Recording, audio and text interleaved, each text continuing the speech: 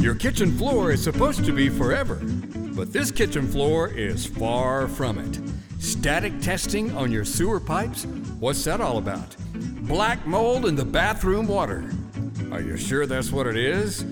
And is a tankless water heater overkill for a 1,200 square foot manufactured home? All this and more on the Super Podcast of Texas Home Improvement. Here's Jim Dutton. Nancy, welcome to Texas Home Improvement. I have a problem kitchen floor. During COVID, I had it laid with what was supposed to be a forever plank flooring. I had problems with it. They came back out. They put it in looser, and it started becoming a problem within a few months.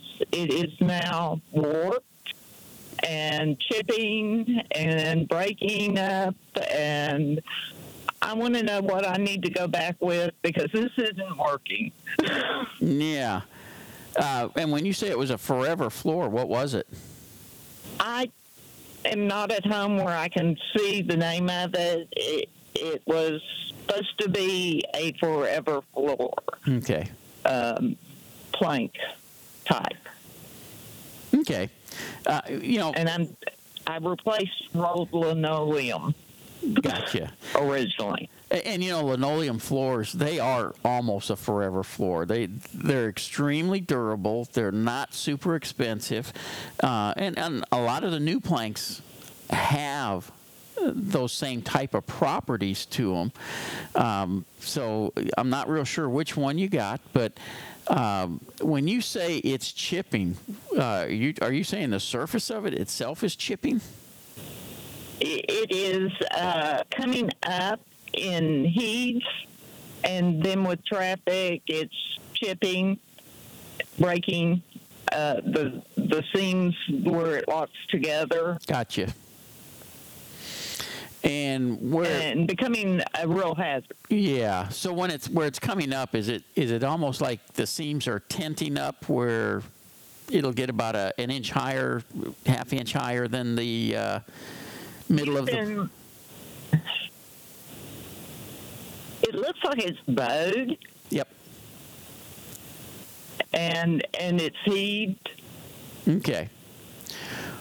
And there's one plank that has actually fallen down below where the others are because it was in a traffic area. Gotcha. Well, almost always what that ends up being was an installation problem. These floors, when they're put in, require a gap all the way around because they expand and contract with the temperature and moisture changes. And when the installers don't adhere to that gap, and some of them are a quarter inch, some of them are even a little bit more than that, and the floor expands, it hits the walls or something that's in between the wall and the flooring, it'll have to relieve that pressure somewhere, and that's when it'll pop up like that. So here's what I would tend to do. I understand, but they originally installed it, and in about a year's time, they came out and reinstalled it, giving it more gap. Right. Well, that don't mean they caught everything. And now it's horrible. Yeah. If it's a problem with the flooring itself, then you would contact the manufacturer and they would warrant it. And truthfully, that's where I would start since you've had the installer out twice to do it. Let the manufacturer come out and see what they're doing wrong with it. And that will probably get your problem taken care of. Doesn't mean the manufacturer is going to warrant it, but if the floor is, the face is defective and rubbing off and stuff like that, then the manufacturer would warrant it. But truthfully, what you're describing to me is 99% of the time an installation error. Well, it would be a twice-done installation problem. Yeah, and it very well could be, though.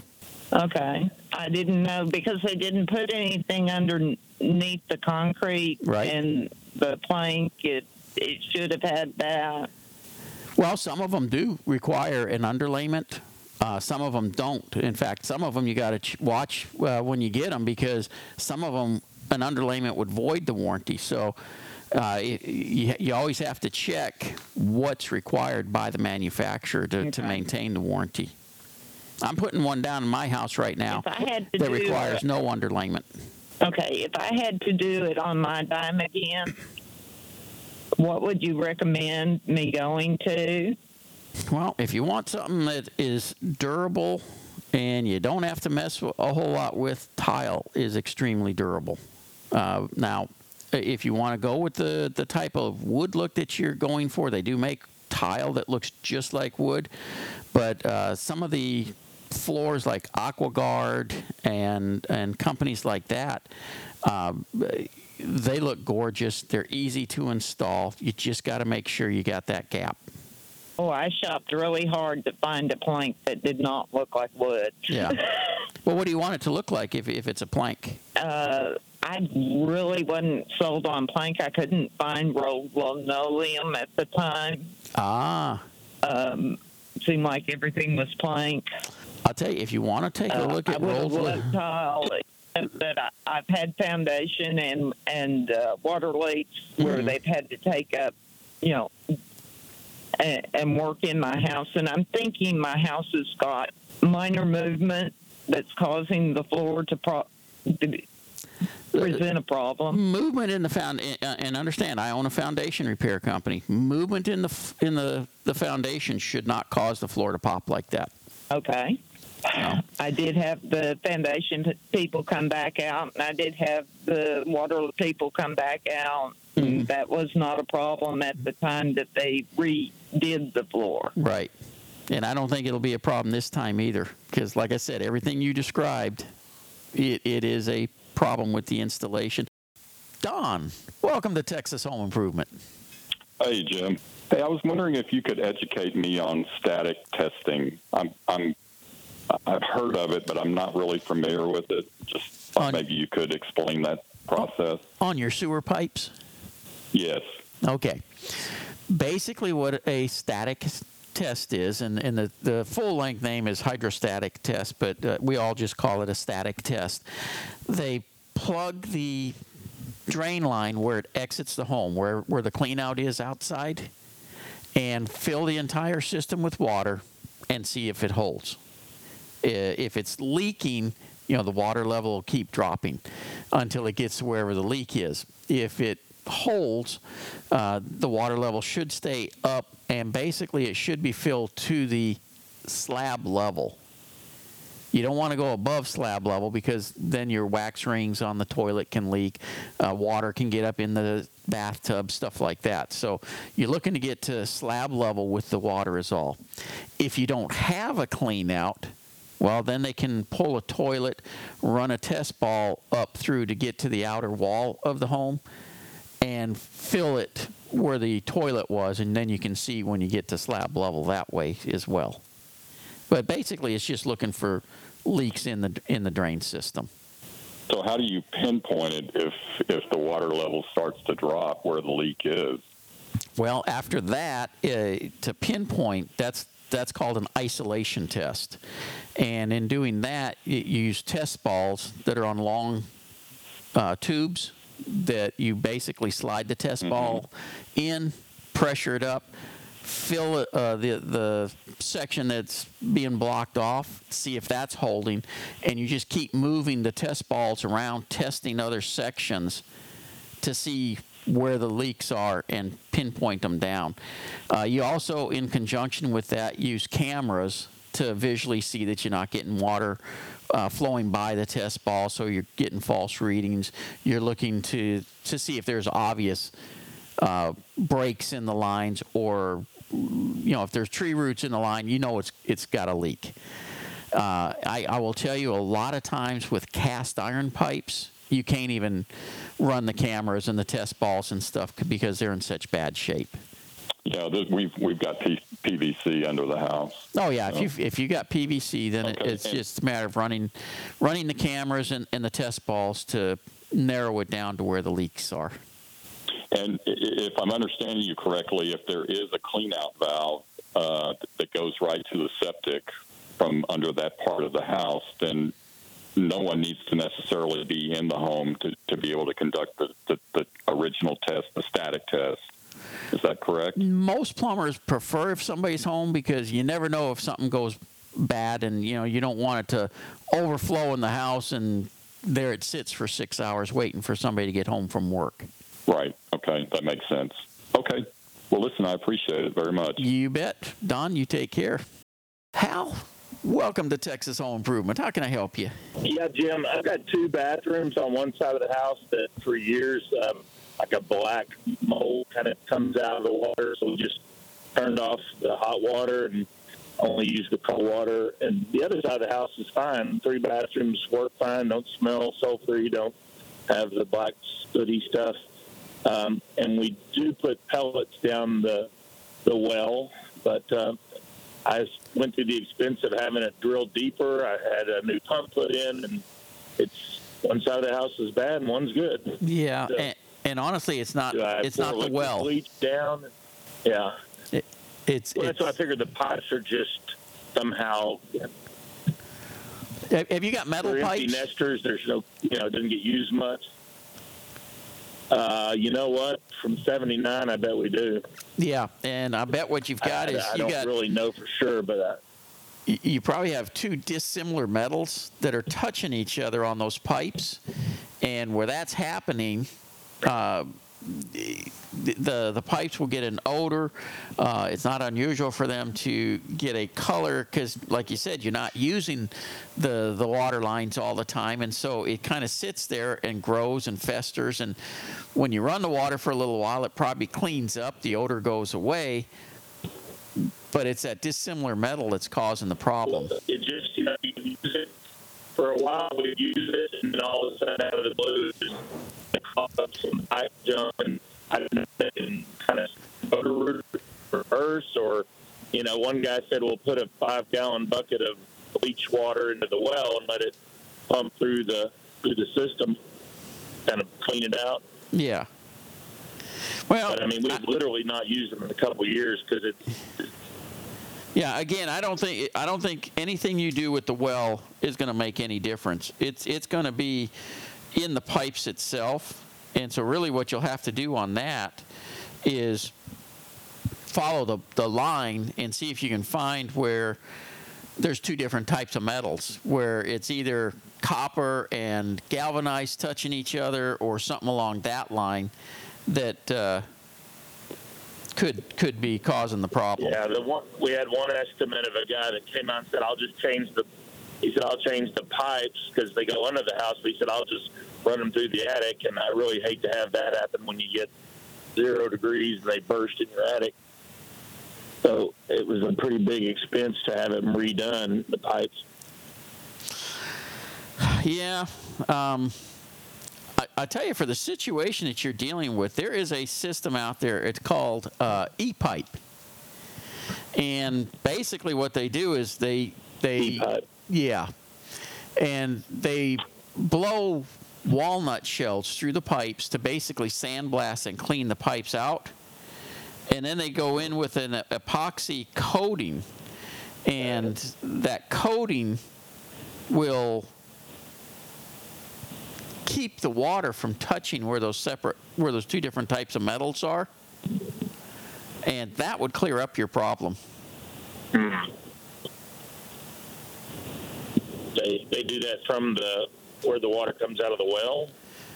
They would do it where the water goes into the house. That where they would do the pipe.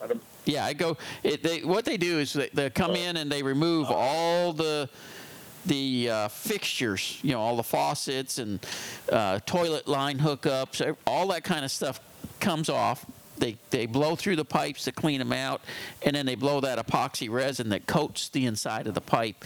And like I say, then it's no longer the metal touching the water. It's strictly that epoxy coating touching it. So that would coat the entire plumbing throughout all kitchen, bathrooms, everything. Yes, sir. Yep. I don't see how that epoxy sticks. Is it expensive? Yes.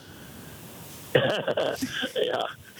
All right. Not even going to sugarcoat that. Not even going to sugarcoat that at all. It is expensive. I mean, it rivals the cost of replumbing the house, but you don't have all the damage from replumbing. Right. Yeah, that's what I was worried about that, and then they just said that it'd be easier to replumb it through the attic, and that scares me when we get these cold weather events. Yep. Yeah. I mean, and honestly, the pipes can be insulated in the attic. I've got pipes in my attic, so they can be insulated and protected, but it is more susceptible to a problem when the pipes are in the attic. Alex, welcome to Texas Home Improvement. I got a question about tankless water heaters. Okay. And I got this electric tankless water heater at a yard sale. It's brand new in a box, never been used, but I think it might be overkill for our 1,200 square foot manufactured home. And the reason I think it might be overkill is because it's the largest model this company makes, and it requires 3 40-amp breakers to run it. And you have to have a 200-amp service, which I do. And so I'm wondering if I should just, I looked this unit up, and it's over $500 retail. We got it for $50, brand new in a box. I wonder if I should try to use it, or if it's just going to be overkill for what it is. You will find it requires. Go ahead. The size of it really won't be an issue for you. I would rather you have larger than you need rather than smaller than you need.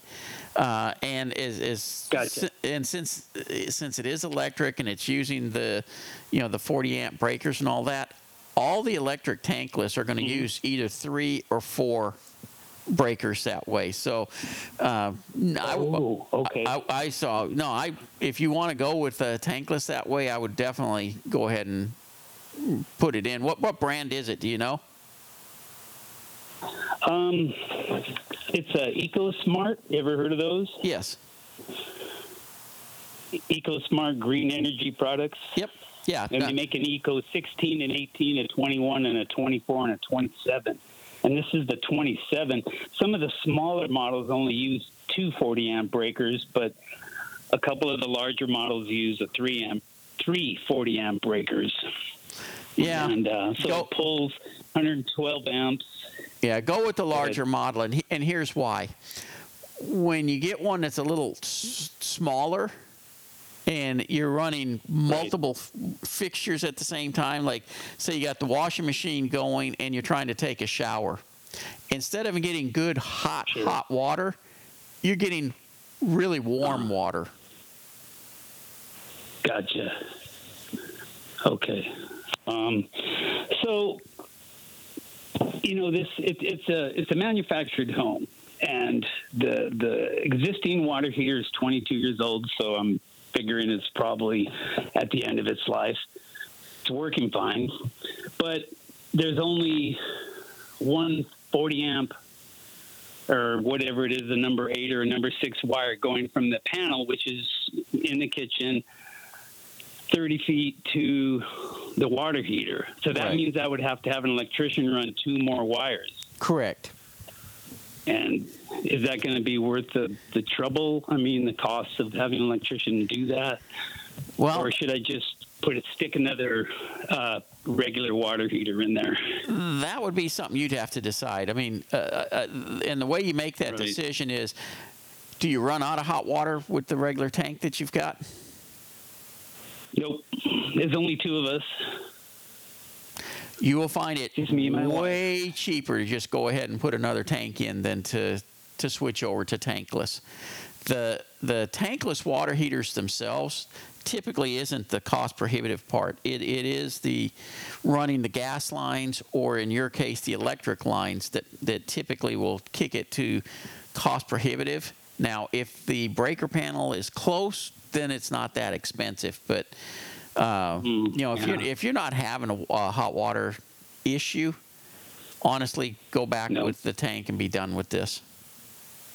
Okay, so you don't think in the long run the tankless unit here would save us money? I mean, so that it would pay for having those extra wires ran over the course of the next 5 years or something? Not in the next 5, but probably the next 12. Oh, okay. Gotcha. All right. Well, maybe I'll just consider going back to an electric.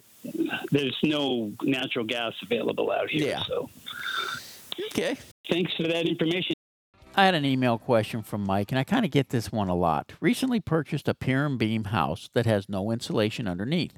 Seems to have plenty of airflow and sloping as after the recent storms. There's no water standing or even damp for that matter. My question is, what insulation would you recommend? Was thinking closed cell spray in. Can call if you'd like to discuss more options. Well, look. If you're going to insist on doing insulation under a crawl space home, I would use a closed cell foam insulation. And you really only need like maybe 2 inches or so. Don't cover the floor joist up and stuff. Just spray it on there, coat it, that seals it and everything. But I typically prefer you just keep it open. Don't put any insulation there. The house is built to breathe. That's part of the breathing of it. And quite frankly, it's not going to make any difference on your energy bills. It might make a little difference on the comfort of the floor, but so will a nice pair of fuzzy slippers. So there's my 2 cents on that. Thanks for joining us for the super podcast of Texas Home Improvement. Jim has lots more on YouTube, on the TV show, and at thipro.com. Have a good one. We'll see you next time.